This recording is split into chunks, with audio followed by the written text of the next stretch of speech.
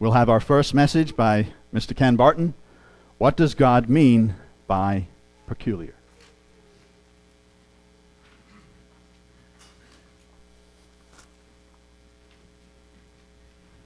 I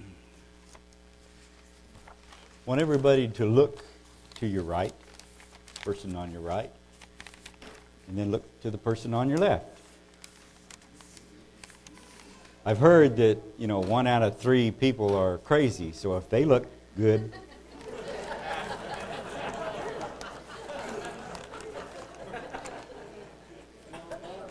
I found this out in the parking lot earlier. Looks like somebody's designing something, talking about 8 switches to be located to the left of the door and 3 vanity sconces and stuff. Anyway, somebody's designing a house or something. And if you wonder where it went, I have it. I can probably be talked out of it really easy, because it means somebody's put time in it. I haven't. Thank you for coming. There's no pressure today, right? People are going to be watching. I have a little thing up here that people are going to be hearing. So, no pressure. Because I know who's in control, don't we? Now, what does God mean by peculiar? I was studying my Bible and I read in Exodus 19:5. Now, therefore, if you will obey my voice indeed and keep my covenant, and this is in King James, but I think they can figure it. Then you shall be a peculiar treasure unto me above all people, for all the earth is mine. I have noticed that people are becoming more and more, peculiar in their appearance and in their actions. One has only to go out in public, it seems, to see what I think a lot of folks deem peculiar looking folks. Of course, I realize there's others who are probably looking at me and wondering. Anyway, the thing is, it's getting crazy out there. People are getting more and more tattoos, more and more wilder modes of clothing and actions.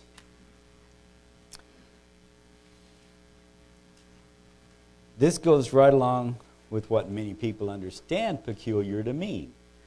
In the Merriam-Webster dictionary, peculiar is defined as not usual or normal, not well or somewhat ill, or characteristic of only one person or group or thing, distinctive, special, particular, odd, curious. But I don't think that's what God really means. So what does God mean by peculiar? In the Hebrew, and if you guys had been here for this morning's study, you'd know that there's 3. I only knew of Hebrew and Greek. I hadn't even thought about the Aramaic in Daniel. But so there's 2 languages mainly in the Bible. So in the Hebrew, Strong Concordance number 5459 is segulah. I hope I pronounced that properly. And it's a feminine passive participle of an unused root meaning to shut up. Wealth, as closely shut up, saved. You have a safe that you put your treasures in. You have probably a lot of folks have a safe deposit box at the bank or credit union that you put your stuff that you don't want to disappear in. So it's a jewel, it's a peculiar treasure. Deuteronomy 14, all of the verses in the Old Testament use that word, segulah, for peculiar.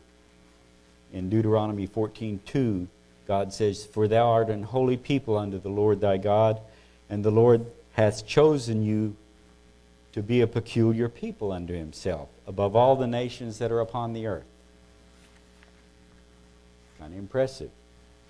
"And the Lord has avouched or appointed thee this day to be his peculiar people." That's in Deuteronomy 26:18. "As he has promised thee, and that thou shouldst keep all his commandments." I kind of go back and forth. I try to get all of these in thous, but you works a lot easier. Psalm 135:4. For the Lord has chosen Jacob unto himself, and Israel for his peculiar treasure. Ecclesiastes 2:8. I gathered me also silver and gold, and the peculiar treasure of kings and of the provinces. I gat me men singers and women singers, and the delights of the songs of the sons of men. Solomon liked some good music. His musical instruments and that of all sorts. Then in Titus, we go into Greek. Periousios, I believe, is the way this one is pronounced. And it's from the present participle feminine of a compound meaning beyond usual, that is special, one's own, it's peculiar, it's something you like. It's your own, it's peculiar to you, you liked it. And then in 1 Peter 2:9,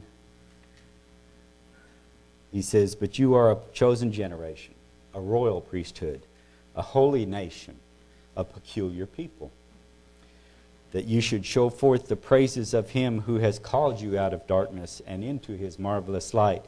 And this peculiar is peripoiesis, and it's the Greek 4047, if you want to look that up. And it's an acquisition, the act or the thing, by extension, preservation, to obtain. It's peculiar, it's purchased. It's a possession, it's saving. Christ has purchased us with his blood. So we are peculiar to God. So as I understand it, God wants us to be his special people, chosen, a treasure that he has purchased and is saving. He wants us to be a jewel. He wants us to be set apart, different from the rest of the world. Many times you read in Scripture where he tells people, don't be like the heathen, don't do like the heathen, don't do like the pagan. I want you to be apart. That's why no doubt he said that he doesn't want us to be like the rest of the world. When the Hebrews were getting ready to go into the promised land, God gave them instruction that they were not to live like those people. In Deuteronomy chapter 12, he told them to get rid of everything that had to do with pagan religion and worship. Deuteronomy 12:1-4 said, these are the statutes and judgments which you shall observe to do in the land which the Lord God of your fathers gives you to possess it, all the days that you live upon the earth. That's a while. You shall utterly destroy all the places wherein the nations which you shall possess serve their gods, upon the high mountains, upon the hills, under every green tree. You shall overthrow their altars, break their pillars, burn their groves with fire, and you shall hew down the graven images of their gods and destroy the names of them out of that place. You shall not do so. You shall not, do so unto the Lord your God. So, he meant for them to go in, clean house, get rid of what these others had left there, which was the reason that he displaced them, dispossessed them. And I didn't quote the verse, look it up, but he tells them this, let me let you in on a secret. I'm not putting you in here because you were so wonderful, good, and holy and great that you deserve this land. I'm putting you in here because those people were so terrible and so bad that I'm getting them out and doing away with them. In case they should get a little prideful, we do that from time to time. Today I'm going to focus on something that I've been noticing lately, tattoos. So bear with me.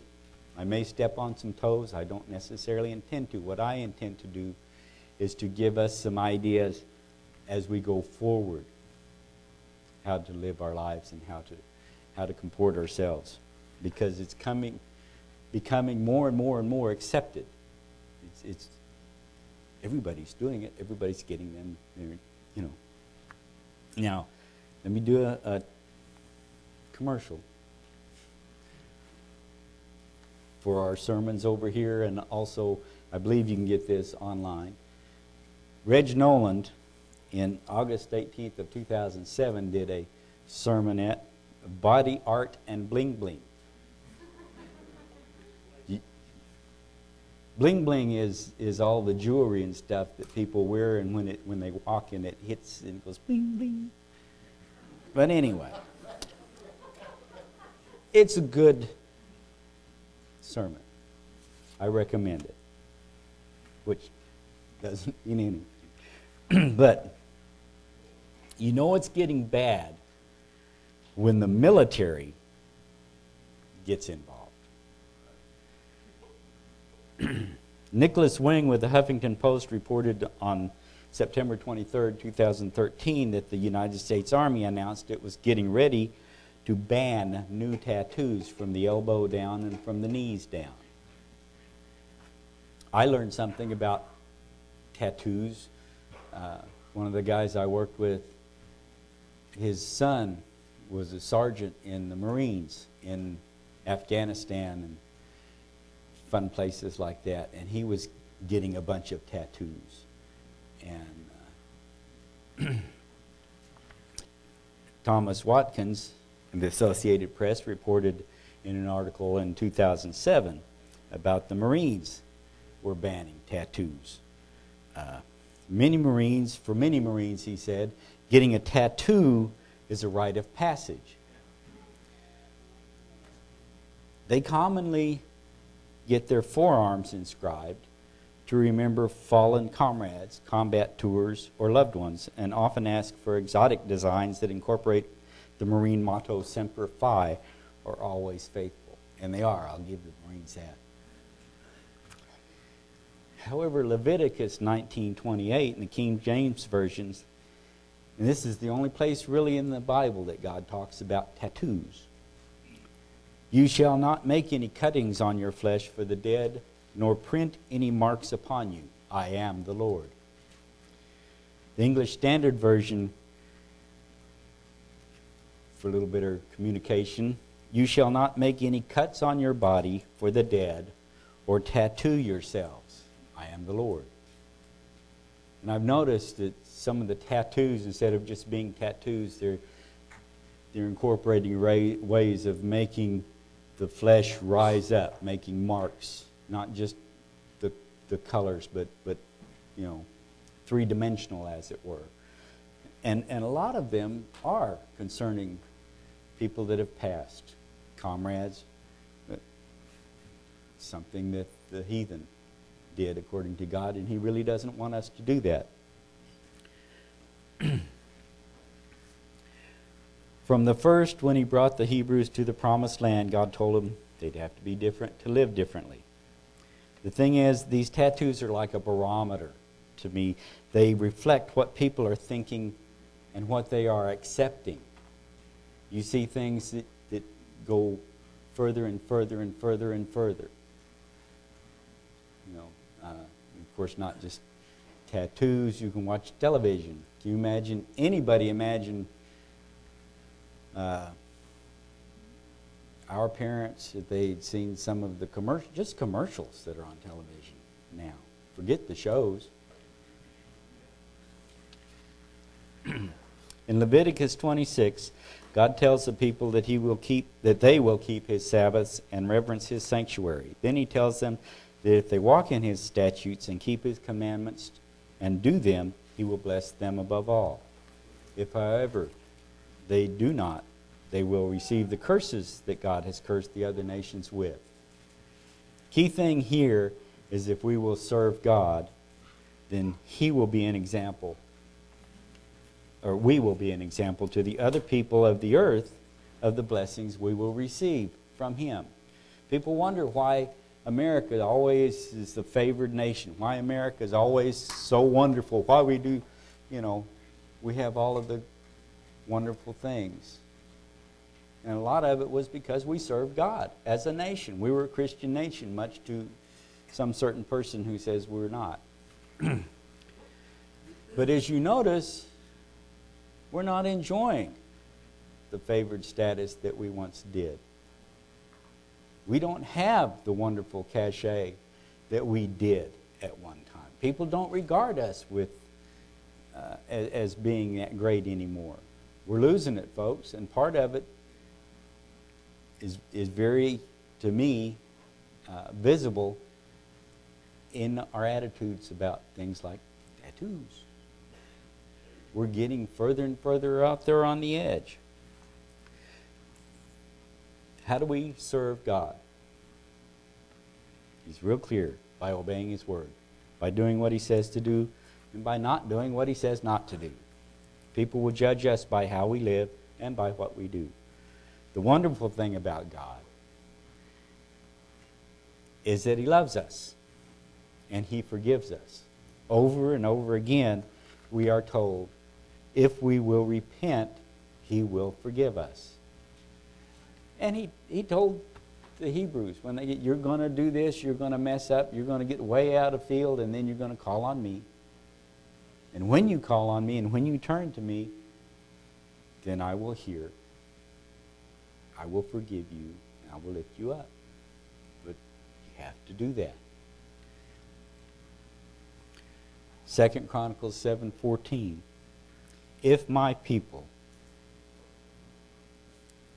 which are called by my name, shall humble themselves and pray, and seek my face, and turn from their wicked ways, then will I hear from heaven, and will forgive their sin, and will heal their land. 2 Peter 3:9 says, the Lord is not slack concerning His promise, as some men count slackness, but is long-suffering to usward, not willing that any should perish, but that all should come to repentance. So He keeps giving us opportunities. Just turn to Him. And the reason that when I was a kid, I had long hair when I was 16, 17, 18. And my dad took me for a haircut. After he got his haircut, I got up in the chair. And the guy says, how do you want it cut? And I said, well, ask him. He's paying for it. Good attitude, huh?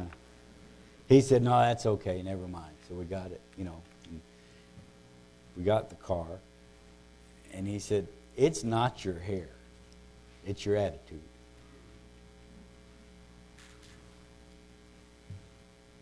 And it was. He said, you need to look.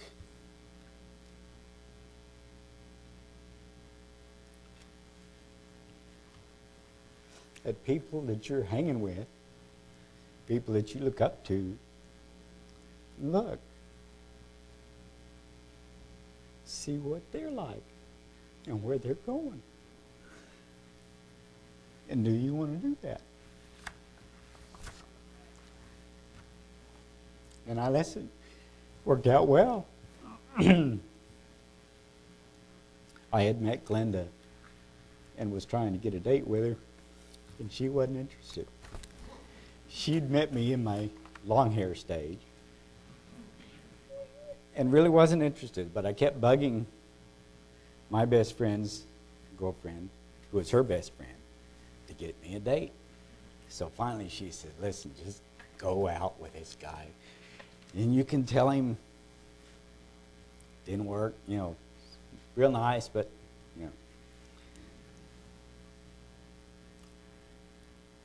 So she told her dad, now this guy's going to have long hair. But I'm not dating him. I'm just going out with him this one time so that he'll leave me alone and won't pester me anymore. And you probably figure her dad didn't like long hair guys. And so she was waiting, as ladies will, to make a stylish, appearance, fashionably late. And she heard talking, and she heard laughter, and her dad was laughing. She didn't understand that at all. So she came in to see what's going on, and this strange guy was here. because I had my hair cut.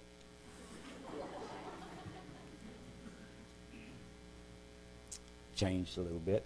Really impressed her. I took her to a drive-in movie to see True Grit.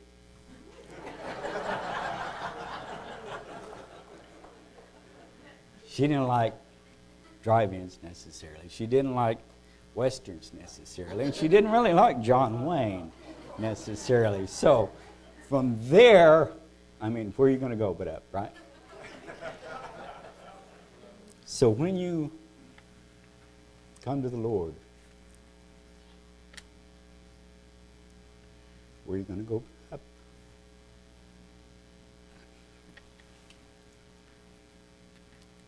The thing about a tattoo, it ain't like long hair.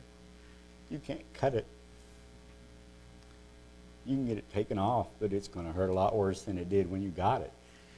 And I've never had one, so I don't know how much, but I know there's some pain. But it hurts to get rid of them. So if you can influence somebody, maybe even yourself, later down the road, and you're tempted, think to yourself, not what would Jesus do? Think to yourself, what would Jesus have me do? What does God think of our rebellious attitudes and lifestyles? And should I be doing things differently? What will happen if things continue in the direction they're going? Perhaps we should make a change. What difference at this point can it make?